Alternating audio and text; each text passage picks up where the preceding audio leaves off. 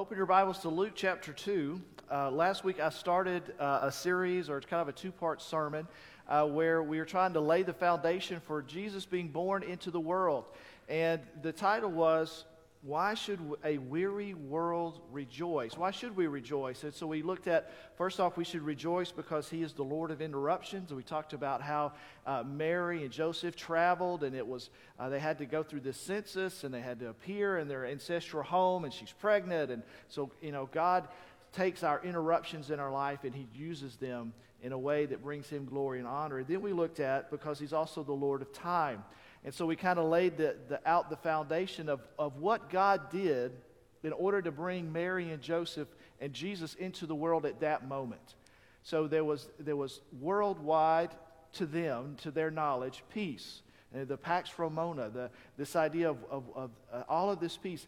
And then you have a common language, the Koine Greek language. And so you could go to this town and share the gospel. And you can go to this town and share the gospel. You go to this town and share the gospel because they all speak the same language. And then you could also travel there on a Roman road. And so all of these vast territories were connected together by these roads that the Romans built. And so all of these things were established and being developed, and then Christ was born. And so then you have Christ going to be born. He's going to live this sinless life. He's going to build 12 men around him, the disciples, and then they're going to go out and share the gospel. And the world's going to be turned upside down because of this. But today, we're going to go back to the birth. So we don't want to get too far ahead. Let's go back to Jesus' birth, and we're going to rejoice because He is the Lord of location. And before we jump into it, though, let's pray. Lord, we love You. We thank You for Your grace and mercy.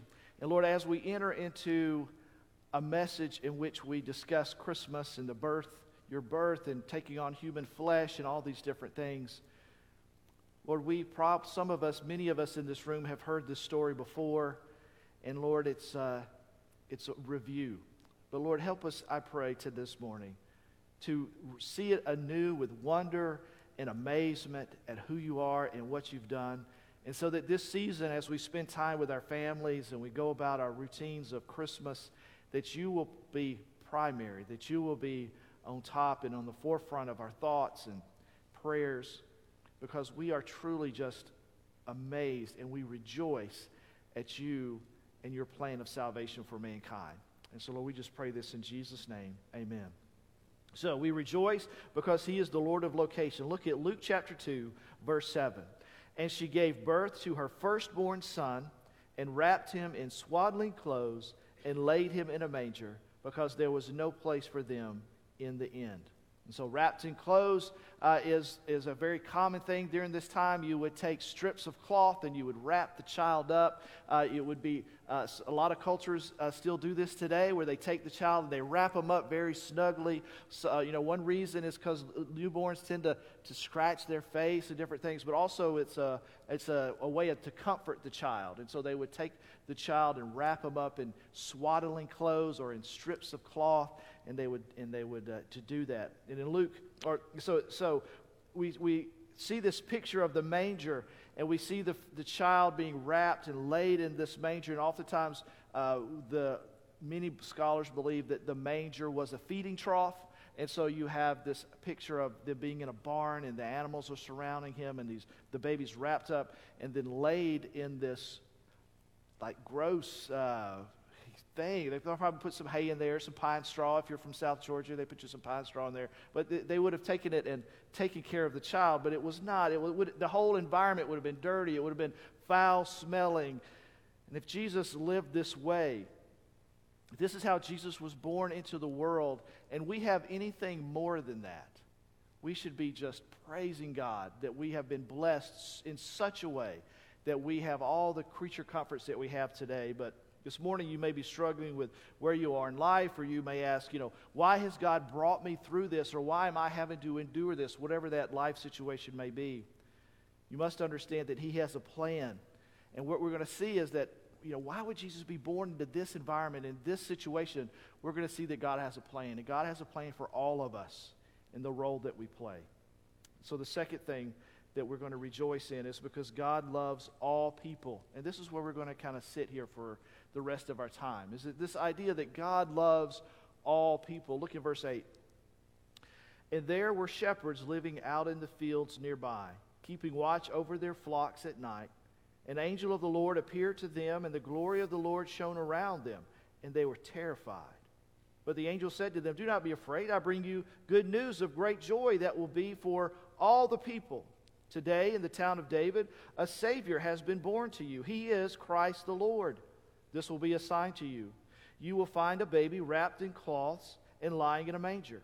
And suddenly the angel was joined by a vast host of others, the armies of heaven, praising God. "Glory to God in the highest heaven, and peace on earth to all whom God favors." And so this word "and" signifies that something has come before what we're about to look at. Right? In the preceding verses, there was a census taken by the Roman emperor. So Mary and Joseph traveled to their ancestral home, Bethlehem. And upon arriving, they find no place to stay except a barn. And Jesus was born, and he was laid in a manger. And so while Christ's birth is drawing to a close, angels are dispatched to tell a group of people about this very special child's birth. And this is the most important event that has ever happened in world history. This is the critical moment in time. It's as though all of existence, creation, everything has built up to this moment in history. And so the very first people to hear about this most important event to have ever happened, who was it? It was the rich among us. It was the fanciest among us. It was the most powerful among us. It was the influencers amongst us. It was the most popular people amongst us. Of course, those people should know first, right? No, it's not. Look at who God chooses to know about, to first hear of the most important event that has ever happened. It was shepherds. Shepherds did not live in luxurious homes. They did not carry with them many possessions. They didn't own many possessions because you have to pick it up and move constantly. We find them here with very few things. They devoted themselves to the care of the sheep. And on this night, they're awake. They're watching the sheep. They're living outside. They're watching against predators. They're keeping the sheep safe, and they're watching. And so what was it about these shepherds that made them worthy of such a momentous occasion? Why would God grant these guys, why would he invite them into his home, right? Even though his home's a barn right now, why would he invite the shepherds in? Like, what is it about these men? Verse 14 tells us, it says that there's going to be peace on earth to all to whom God favors. God did some awesome thing that night just because he wanted to favor some shepherds who were sleeping in a field. He just wanted to favor them. When we think about our grace and our salvation and the things that how God has blessed us, he simply does that because he chose to favor you. That's all. There's nothing about these men, there's nothing about these shepherds that make them super shepherds. They're not like supermen. There's nothing about these guys. It's just God in his heart says, I choose to favor these people, these shepherds here. And so when we think of our salvation, that should be how we think of it as well, is that there's nothing great about us. There's nothing wonderful. We're not super people that we have been able to have grace and mercy that's been poured out upon us. It's just God's favor. God has just chosen to pour out his favor on people. So God has it in his heart to favor these men. But there's nothing that indicates that they were anything special, that they had earned or deserved this outpouring of God's favor. But let's look at how did God favor them. What are the things that he did for these just average guys that are out in the field watching their sheep? First off, we see that God sends a heavenly messenger. First, God sends this heavenly messenger, and when they see this messenger, Luke tells us that they were very afraid. It says, an angel of the Lord appeared to them. And in every instance in Scripture where we see an angel appearing to human beings, they are always afraid. You say, well, they're uneducated. This is back in the olden times. They just didn't know as much as we do. No. If an angel appeared to you today, you'll be just as afraid as these guys are right here in the story, right? So, they were terrified. And so then the second thing that we see, and they kind of go together, but that God gives a heavenly appearing. It says, and the glory of the Lord shone around them. And so we see the glory of the Lord in Exodus 16, where the cloud appeared and the people would look up on the mountain And the glory of God provided manna and quail for the Israelites to eat after they had complained. In Exodus 24, God appears at the top of Mount Sinai with blasts of smoke and thunder, and it appeared as a devouring fire. And in Exodus 40, the Israelites had completed the tabernacle, and when they had completed the tabernacle, this giant tent, the glory of the Lord appeared as a cloud, as a pillar of smoke during the day, and at fire at night. And so you have the presence of God there. And so if you could find an angel of God's glory shining around them, and you get you get some scared shepherds, right? You have this heaven, all this brightness and this wonderful, this strange thing happening. Why were they afraid? Because when sinful mankind comes into the presence of a holy God, we're terrified. In that moment, when the shepherds are there and they're sitting around the campfire or whatever it was that they were doing, and they're watching and they're making sure they're protecting the sheep and different things, and these angels appear, this heavenly host appears, they're terrified because all of their sin is suddenly exposed. Everything about them, all of their misdeeds, all of their sins, all of who they truly are as a person. We can go out, we can go to church on Sunday, or we can go out in public, and a lot of times we can hide who we truly are on the inside, like our heart, our sinful, depraved hearts, those things that we think about in the secret places. We can hide that. But when you come out, when God appears and He exposed is those things, we're terrified because we are a sinful man who now is appearing before a glorious God, and even His messengers are glorious. We're terrified. So we have this stark contrast with God's holiness and our sinfulness. And so all of our misgivings are exposed, and there's no place to go. These shepherds are out in the middle of there's no way for them to go. And so every time you see this, they all collapse and they all fall on their face, right? They hide their face. Why are they doing that? Because they are sinful and they have nowhere to go except to the ground, and they're trying to hide. Just don't look at me. And they're trying to hide. So they have all this sinfulness. The shepherds are scared because they know that they are sinful and they fear a holy God, and that causes them to shudder. And at this moment, when they're terrified and they realize how sinful they are and they've collapsed on the ground and they're in fear, then the angel speaks. Look what he says. God gives a heavenly message. Do not be afraid. I bring you good news of great joy that will be for all the people. Today in the town of David, a son, a Savior, has been born to you. He is Christ the Lord. This will be a sign to you. You will find a baby wrapped in clothes and lying in a manger. He begins by saying, don't be afraid. I bring you some good news. And the good news is the gospel. It's a way for them to be forgiven of their sin. It's a way for them to stand before God, not be collapsed in front of Him out of fear, right? You don't have to be afraid. There's a way for you to be rid of this sin that you have. You could actually stand and worship the one true God. Fear not. You can worship Him in love. And so this messenger was giving these shepherds the most important news that had ever been told. So not only was this the most important event in human history, this is also the most important words that have ever been spoken. Right? There is a Savior for all the people. Not just the shepherds, not just the Hebrew people, but for all the people, the entire planet. Every person that's born into this world, this message is for them. It's for me. It's for you. Centuries later, it's for all the people. Praise the Lord. And so in the town of David, a Savior has been born to you, it says.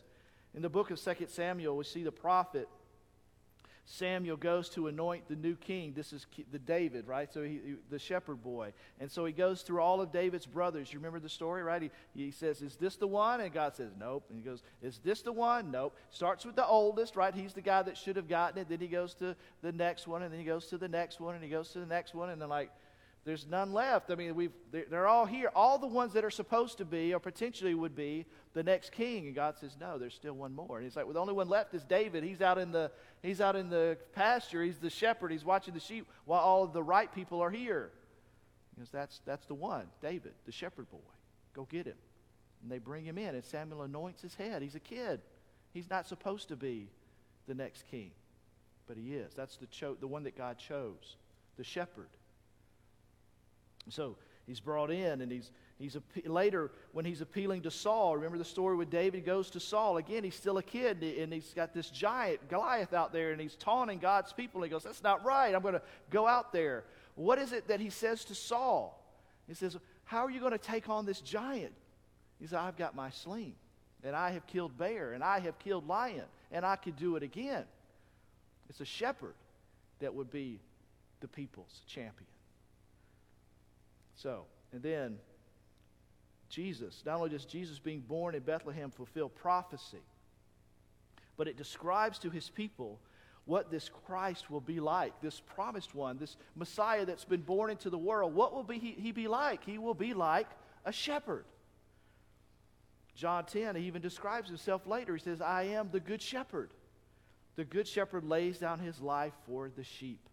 So we see this Messiah that's being born into the world. What's he like? He's like a shepherd. He's going to give his life for the sheep. The Savior would be just like them. He's a fellow shepherd just like them. They were shepherds of sheep. Jesus was the good shepherd, the shepherd of souls. They had a humble lifestyle. Jesus emptied himself of glory and came and took on human flesh. He was born in the humblest of circumstances. They had a humble lifestyle. Jesus did that too. And he's described as having, later in his ministry, he's even described as having no place to lay his head.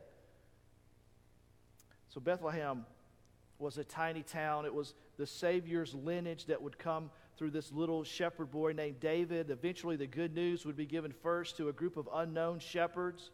And so God delights in pouring out his favor upon the young, upon the little, upon the weak, and upon the unknown. He chooses to favor people that we never would have chosen to favor because we're not in charge, but he is. It says a Savior has been born. Well, what's a Savior? And what are we being saved from? These shepherds, again, they're face down on the ground. They're terrified of what they see because of their sinful nature. Jesus would grow in wisdom and in stature, and he would teach as one who had authority, and he would do miracles to prove that he is who he says that he was, and that what he said was true. And he would die on a Roman cross, and he would rise again 3 days later. All of these things as a Savior. And so the law shows us that we have all sinned and fall short of the glory of God. You ever thought about why we have the Old Testament? Like, why have all these rules and regulations, and why still keep it? Like, why not just get rid of that and just focus on the New Testament?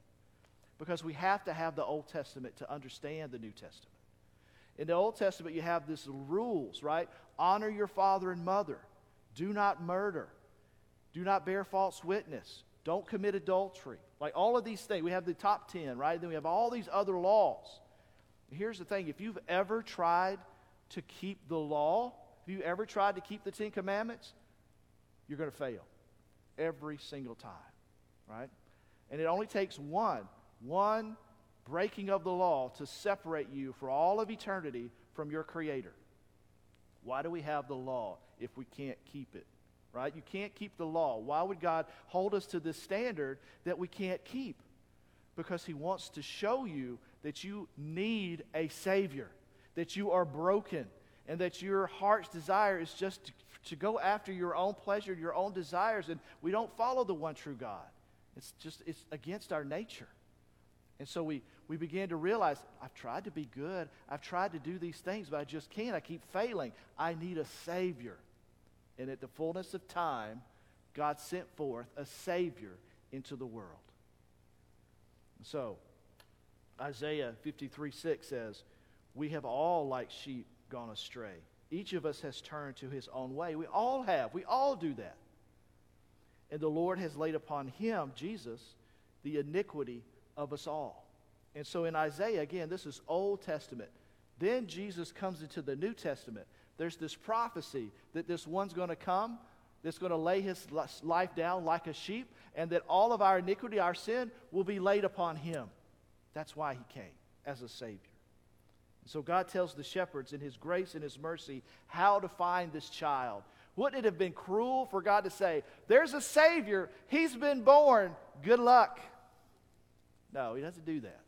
Right? He says, you need a Savior. Here he is. He's coming to this world, and here's how to find him.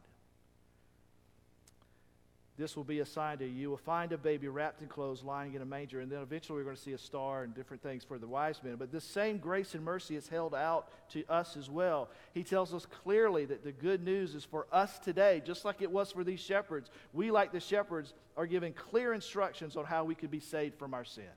It's very clear in the Gospels. And so then, at that moment, you have a heavenly host appears. Look at verse 13. Suddenly, the angel was joined by a vast host of others, the armies of heaven, praising God. Glory to God in the highest heaven, and peace on earth to all whom God favors. God favors these shepherds by sending a heavenly messenger, shining His glory upon them, giving them the most important message that's ever been given. And on top of that, a vast number of angels sing a praise and worship song, and they have a worship service right there in the pasture. But see, here's the thing. You can't praise and worship God until you realize that you are a sinner and in need of a Savior. And then you receive and understand who this Savior is. Then you can get up from the ground, and you can lift your face toward heaven, and you can say, praise the Lord that I have been forgiven of my sin, and He is one who favors people that should not have been favored, right? You sing His praises. But you can't do that until you understand who He is. And so Mary and Joseph had an angel appear to them on separate occasions. God spoke to Joseph in a dream. But for this unknown group of shepherds, God gives them favor upon favor upon favor upon favor. It's just one gift after the next after the next. These shepherds were blown away at God's grace and mercy that He poured out upon them in that pasture. Blessing upon blessing. What do you do when God gives us or offers such grace, forgiveness, mercy, and love? What do you do with it? They knew that they were a sinful bunch, but they had received the good news of God, and this morning you too can meet the Savior of the world. It's the same message. His favor and His gift of salvation is open to all, but He's not found in a manger. Don't go looking for Him in a manger today, because He has defeated death, hell, and the enemy, and He sits at the right hand of the Father as the King of Kings and the Lord of Lords. And so when we say, where is Christ? We look for the risen Christ who is in heaven, who will one day return. And He will bring with Him all of those the dead in Christ will rise, and with a shout and glory, they will all appear. So in this life, we will always have to deal with an imperfect world, where everything doesn't go our way and as we had planned. If you remember the story I told you last week of Kimberly and I, we had to go home for an emergency, and we just kept getting delay after delay after delay. And God's mercy and His grace provided a way for us to finally get to where we needed to be. Life, it's just a mess. Life is a mess. We make it a mess. Other people make it a mess. It's just a mess. But God has called us to navigate through it. And we understand that God is sovereign, that His plans were always going to be carried out and accomplished perfectly in the way that He desires to do it. And if we had to tell the story of Jesus' birth, I would have made it happen in a palace, not in a stable. I would have wrapped Him in the most expensive of clothes, not just everyday rags. He would have been surrounded by servants, not animals and shepherds. People would bow down to Him. He surely would not have been hunted. But thank God our plans don't work out, but praise Him that His do. So God has a purpose and plan for Mary and Joseph. God had a purpose and plan for Jesus. God has a purpose and plan for you. Our goal is to say, Lord, here I am. Realize that we're a sinner. Cry out to Him for mercy and say, Lord, use me just like you've done. Have all of your other servants throughout history. So this morning, there's no better time for you to discover the path that He has for you and discover the plans that He has for you. If you remember Jeremiah 29:11, for I know the plans I have for you. He knows. He knows what the plan is. He's God. He's sovereign. Declares the Lord, plans for welfare and not for evil, to give you a hope and a future. His goal is not to crush you. His goal is not to destroy you. His goal is to give you a hope and a future. Then you will call upon me and come and pray with me, and I will hear you, will seek me and find me when you seek me with all of your heart. So this Christmas, let me encourage you to don't just get caught up in the the sentimentality of Christmas, but to understand the true meaning of Christmas. And if you've gone away or you've allowed yourself to drift from your devotion to Him, let today be the day that you say, Lord, I'm all in. I'm back. I'm going to follow you with all that I am. I want you to think back over your life. What events has God worked out to get you here this morning, or to get you into this stage of life where you are? What people has He brought across your path to tell you about His Son or about His purpose and plan for your life? God moved heaven and earth for you. That's the big idea of last week and this week, is that roads were built, kingdoms were established, languages were made, all of these things so that you can understand the gospel. He's moved heaven and earth. Jesus traveled from the throne room of heaven to be in the trough with animals for us because of our sin. So what are you going to do with this gift that God has presented to you? Romans 3:23, right? So for the wages of sin is death. That's the wage that we earn because we have broken God's commands. The gift of God is eternal life in Christ Jesus our Lord. It's a gift. And every person has to say, yes, I would like to receive that gift, or I reject that gift. Every Christmas is a reminder that God did a whole lot of things so that that gift could be presented to us. What are you going to do with the gift? Let's pray. Lord, your word says that we deserve death and separation, but Lord, you present the gift to us of forgiveness. Lord, I thank you that there was a moment in my life when I realized as a kid that I was a sinner and that I was eternally separated from you. Honestly, Lord, I didn't feel very good about myself. I realized that I was just wicked and depraved on the inside. It was a weight that I carried. And Lord, you brought a pastor across my path who shared with me the gospel. And Lord, I just took that weight. I laid it at the cross. I asked you to forgive me of my sin. Lord, I praise you and thank you for that. Lord, there might be someone in this room who realizes, like the shepherds, that if their sin is truly exposed to the world, that it would just be horrific, and they realize that there's shame there. There's shame of it. But Lord, you are a God of grace and mercy that is forgiving, and that if we ask for your forgiveness, you are just and righteous to forgive us of our sin and cleanse us of all of our unrighteousness. And Lord, we can get up off the ground, and we can lift our head, and we can sing your praises, that we are sinners who have been saved by your glory and your grace.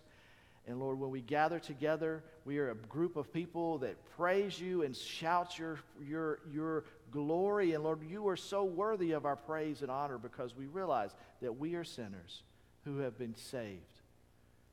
And Lord, if there's someone in this room who's never asked you to come into their life, friend, you could say a prayer, something like this. This is a prayer between you and Jesus. You could say something like this: Dear Jesus, I admit to you right now that I'm a sinner. I have done things that if they were to be exposed, I would be very ashamed of. I know that that has caused a separation between us. And Lord, if I don't get that right, it's going to stay that way for all of eternity. Lord, I believe that Jesus came and he died on the cross. That he was born in the manger. He lived a sinless life. He eventually went to the cross. And my iniquity, my sin was laid upon him as a gift. I could be forgiven by what Jesus did on the cross. I'd like to receive that gift and be forgiven of my sin. I pray this in Jesus' name. Amen. Lord, also I pray for the believers in the room. Lord, if you're a believer, you could say a prayer something like this: Dear Jesus, I'm not where I need to be with you. I need to grow in my relationship with you. I want to make 2024 the year where I take the next step on my journey with you, whatever that might be. Lord, we just pray these things in Jesus' name. Amen.